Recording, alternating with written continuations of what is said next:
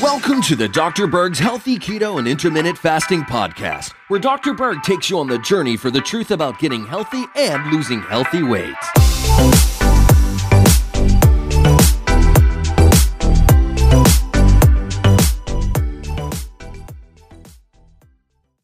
I'd like to talk about the absolute best remedy to lower your cholesterol. Not that cholesterol is bad, but let's say, for example, you're doing the ketogenic diet and your cholesterol goes up and you're a bit concerned. Well, there's a couple things you need to know. Number one, your body makes cholesterol. In fact, 75% of all the cholesterol in your body is made by your body. Only 25% comes from the diet. So our body needs cholesterol. Also, when you burn fat, part of that fat is cholesterol. So when you lose weight, the cholesterol has to come out. So you may notice an increase in your cholesterol for a period of time. Now, if you're on a low-carb diet, you don't need to be concerned. Some people that are concerned should do something called the Advanced Lipid Profile Test. That will do a deep dive into the type of LDL particle size that you have. And there's different types of LDL. I'm going to put a link down below if you're not familiar with that, but that's a whole different topic. But just so you know, cholesterol in itself is not a good indicator of whether you have heart disease or not. A much better test is the CAC test, or what is called the coronary artery calcification test. But that's a really good test to do as a predictor of mortality. But I want to share with you some really interesting information about cholesterol. Now, you have the liver, you have the bile ducts, and you have something called the gallbladder, right? So bile that is made by your liver, stored in your gallbladder, is used as a primary way that you remove cholesterol from it. So I'm not sure if you knew that or not, but bile is a really, really important fluid in the body that is essential in regulating cholesterol.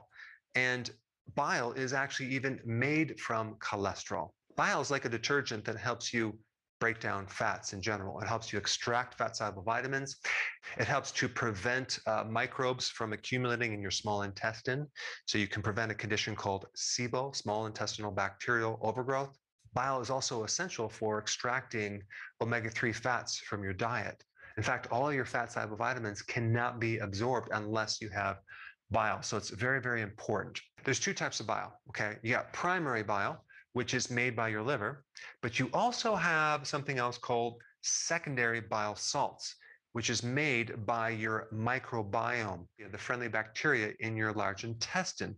And so if there's any problem with your microbiome, okay, that could be the reason why you don't have enough bile.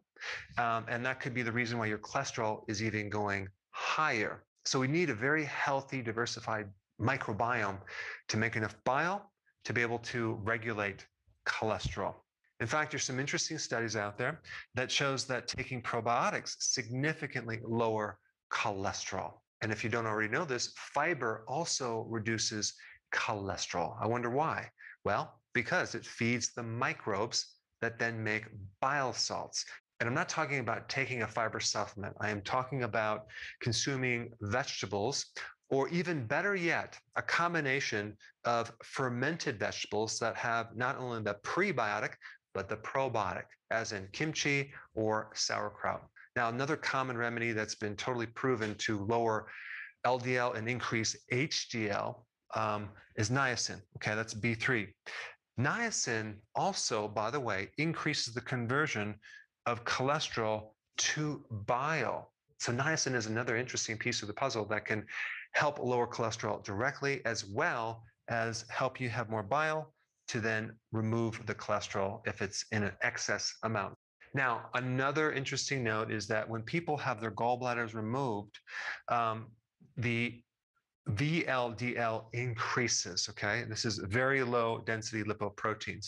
So in other words, if you remove the gallbladder, you might not have enough primary bile salts to take away this cholesterol, and certain lipids can start increasing. So one of the best remedies for helping you with cholesterol is probiotics. And I highly recommend you get your probiotics from food if possible. Sauerkraut is awesome.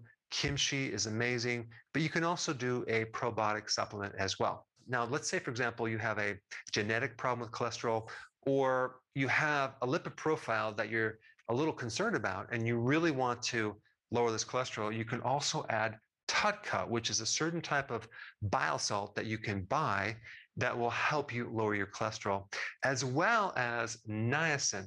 Don't get the niacinamide, get the niacin version of B3, and that will create a nice cholesterol lowering effect.